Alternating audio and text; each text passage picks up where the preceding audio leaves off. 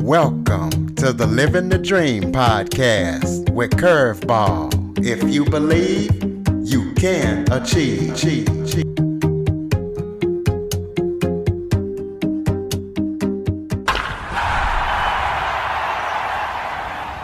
Welcome to the Living the Dream with Curveball podcast, a show where I interview guests that will teach, motivate, and inspire you to stop at nothing to fulfill your dreams. Today, I am joined by a special guest. She is a divorce lawyer, an empowerment trainer, and author of the book Relationship Solutions, Sonia Frontera. We're going to be talking about abusive relationships today. A lot of people don't really realize, but an abusive relationship is not just physical, it can be psychological. So we're going to get into that. And we're going to be talking about Sonia's 7-year relationship that was psychologically abusive, how she got out of it, and how she is helping others. So Sonia, thank you so much for joining me today. Thank you so much for having me, Curtis. It's an honor to be with you today. Let's start off by giving people a little bit of background about yourself, telling us who you are. Sure. Currently, as you said, I'm an attorney and I'm also an empowerment trainer. Have been practicing law for 26 years. But my greatest passion is to help others empower themselves and create their lives they deserve, especially in light of adversity. I want people to know that adversity is not bad. It's fuel for transformation. So that is my mission. And I'm also a domestic violence speaker and advocate and empowerment trainer. I get to become familiar with domestic abuse in my marriage. I got married very young. I was 24, and I realized within 24 hours of the wedding that I had married a psychologically abusive man, and I did not see that coming. And being a good old Catholic girl from a conservative family, it was kind of hard for me to get out of the relationship. And that is one of the reasons why I am out there trying to educate people regarding abusive relationships, because I don't want others to go through what I went through. And I want them to know what constitutes abuse and that they deserve to be happy and in an abuse-free relationship. So this is kind of like a two-part question. The first part is, you got married with this guy. How long were you dating it, and why do you feel like you didn't catch the abuse until 24 hours after you got married? And the second part of the question would be, what kind of things went on in a relationship that made you realize you're in an abusive relationship? Well, actually, we had been together for 3 years before we got married. And that's one of the things that people wonder about. How long were you together and how come you didn't know? And we had a beautiful relationship and we were very much in love when we got married. And 24 hours, we are on our way to Mexico to the honeymoon when he starts becoming verbally abusive to me on the plane and saying very, very nasty things about me and about my family. And he said, from now on, everything is going to change. And I did not see that one coming. So I was very much taken aback. I didn't know what to do. I did not realize at the time that this was an abusive relationship, because it's really a very fine line between just doing mean things here and there and being in an abusive relationship, which is something that's more systematic. So that's how I came in contact with that. And I became aware that the relationship was abusive when I was in law school. And I volunteered to be an intern at the domestic violence unit at the courthouse in Newark. And when I received the training there, I realized that what was happening in my marriage was actually consistent with domestic abuse. So because of your faith, it was hard for you to get out of the relationship. What changed and what made you say, okay, I realize my faith, I'm supposed to stay in this till death do us part, but I got to get out of this. What changed in those 7 years? Well, actually, I am Catholic. I grew up Catholic. I went to Catholic school. And my first stop when things started going sour in the marriage was clergy. And I did not get the support from the priest we first talked to. And that was very demoralizing. And then as things got worse and started escalating, I went to other priests and other clergy for help, and they were more supportive, and they told me emphatically to get out. But getting out of an abusive relationship is not easy. So what I had to do was empower myself first. And I worked with a counselor in Catholic Charities and other mental health professionals, and they helped me find the courage to leave. For me, one of the most important things in my empowerment journey was going to school. I started going to law school while I was in the marriage, and that gave me a buffer between my husband and myself, and gave me a new opportunity to start over and gave me new friends. So that was a big part of it, but it got to a point where he became verbally abusive in public. And that's where I decided to draw the line. It's bad enough that this is happening behind closed doors and nobody knows about this. I'm not taking this out in public. And that's when I decided to leave. So what made you decide to become a divorce lawyer, since your faith is against divorce, to death do us part? What made you decide to become a divorce lawyer? Well, actually, it's a long and twisted road, but to make a long story short, I started out in divorce court, in family court, when I got out of school. I did a clerkship in family court, and that was by choosing the judge, not necessarily because I wanted to be involved in divorce. And I absolutely hated it. Divorce law is very toxic. But 8 years ago, I became disabled with migraines, and I could no longer do litigation. And a friend who's a collaborative divorce lawyer encouraged me to try divorce law. She thought it would be collaborative divorce law would be a better fit for me. And collaborative divorce is different from regular litigated divorce because people agree in advance that they are going to settle their case.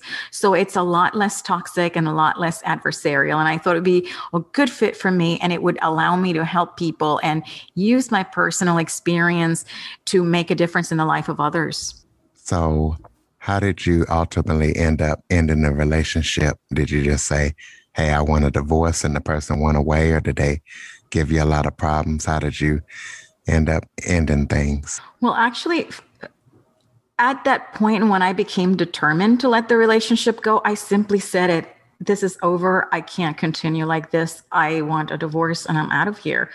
And my resolve was very evident, and it was very clear that I was not changing my mind. So it went relatively smoothly. I have to say that the divorce itself was easier than the marriage. We were able to work things out, divide our property, and go our separate ways without much drama, thank God. Well, tell us about what you're doing now to help other people who went through the same thing that you went through, and kind of talk about the ways that people can know when a relationship is psychologically abusive. Psychological abuse is very, very nuanced, and it's very hard to know. You see, it's so easy for someone, if somebody beats you up, if someone physically hurts you, and there's bruising, it's really easy to make that distinction. But when it comes to psychological abuse, it can be very subtle. And for example, one of the most critical things that abusers do is try to isolate the victim. Abuse is about power and control. So they can do different things that do not involve physical contact. It can be as simple as, and this is what my husband would do, criticizing you, putting you down, trying to separate you from friends and family and alienate you from your support systems. And it could be as subtle as saying bad things about your friends. That's one thing my ex-husband used to do constantly, talk about my friends, say nasty things or say bad things about my family, stick around when I was having conversations with friends and family, and then started once you hung up the phone, making comments about the conversation so that you don't want to be around the people that normally are dear to you and support you, just so that you can avoid all the annoyance that comes afterwards. It can be things like picking fights on the way to, let's say, a restaurant or a party when you're going to be meeting with friends. It can be controlling your money, limiting your access to money. or your ability to make a living by showing up at your work and creating disturbances. It could be sexual abuse where they make you or try to coerce you into engaging in sexual acts that you don't want to engage in. It's a lot of different things. And then there's gaslighting where an abuser just wants to try to make you think you're crazy. And they can do that in a variety of ways. It can be things like pretending something never happened or that they never said or did things and it's all in your imagination. And that's why it's really, really important for anyone who suspects something is wrong in their relationship to have a heightened awareness of what's happening, of all the interactions that are going on, and keeping a journal and keeping things in writing is very good, because at least you have something to go back to and refer to after the incident, so that you can look back on it with more clarity and make decisions that are more informed. Well, let's talk about your book, Relationship Solutions. Tell us about that book and what people can expect to find when they read it. Sure. Relationship Solutions is my second book. It is a gender neutral book that helps people who are unhappily married to create lives they love. It provides a roadmap to self-discovery. So if you're unhappy in your relationship, or you're going through a divorce, you're contemplating divorce, or you're recovering from a divorce, you can learn to understand what were the traps that got you in, the thought and behavior patterns that got you in the relationship.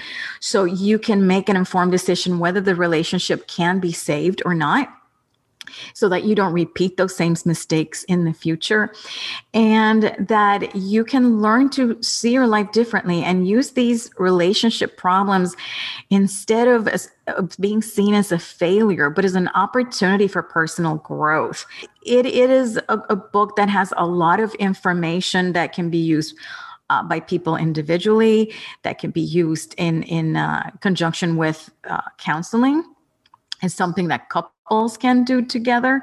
And it's something that helps you at every step of the way and at different areas of your life. It provides people tools that they can use so they can create their lives intentionally and in ways that are fulfilling and promote self-expression and joy.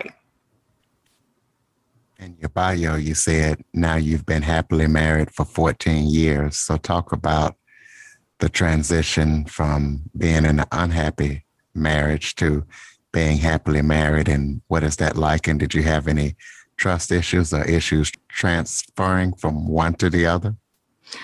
Well, actually, I divorced and I took 4 years to enjoy my life. And I didn't actually date for 4 years, and I had the best time. I took the time to pursue things that fulfilled me and made me happy. I was just starting a new career. I had new friends, new hobbies, and it was a really, really wonderful time. And that's why I recommend that people who get out of a relationship take the time to rediscover themselves and find joy in life and become their own best friends, so that they don't rely on partners for validation, for entertainment, for support, so that they can become more self-reliant. And that way, when they come into a new relationship, they have something wonderful to bring to it.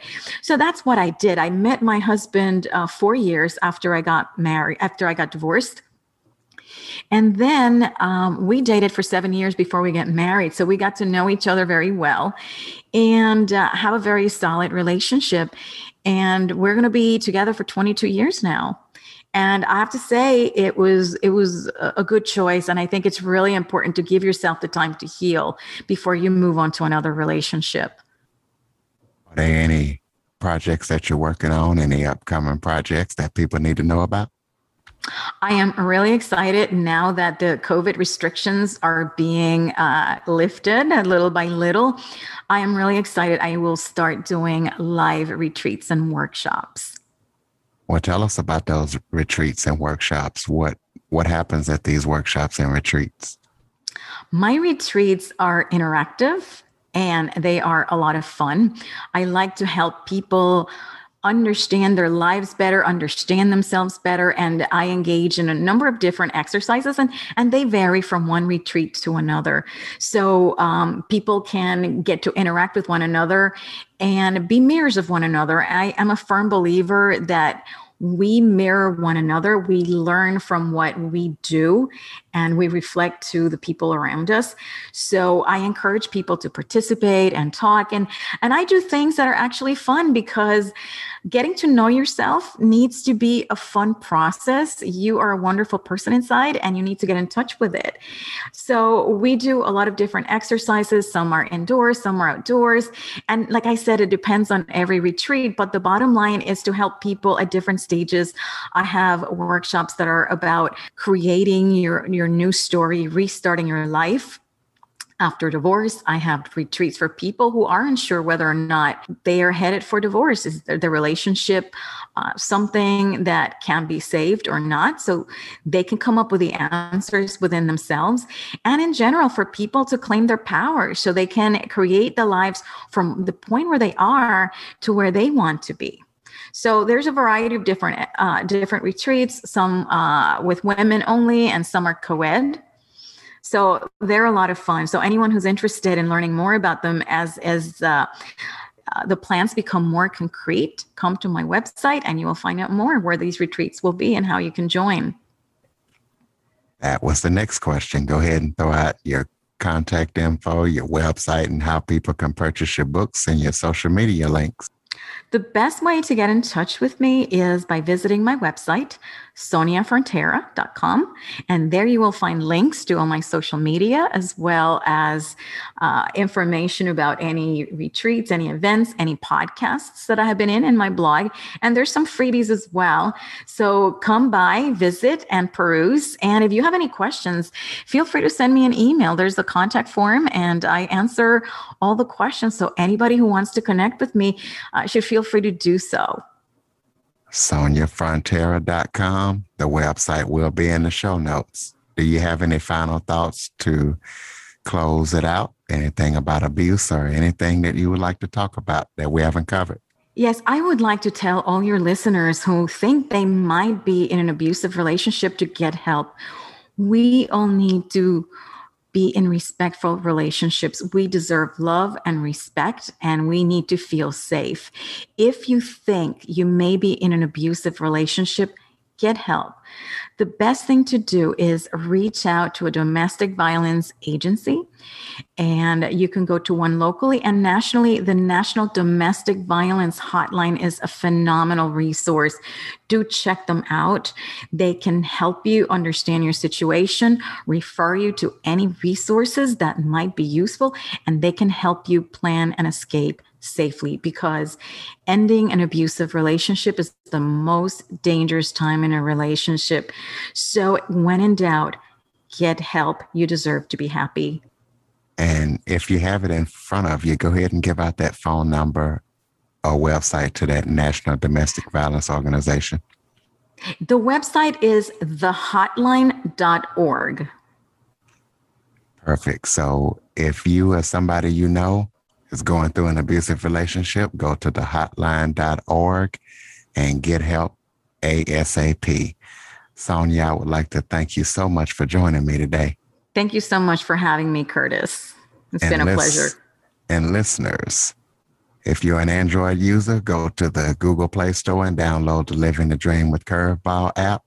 And be sure to follow, rate, and review after listening. For more information on the Living the Dream podcast, visit www.djcurveball.com. Until next time, stay focused on living the dream.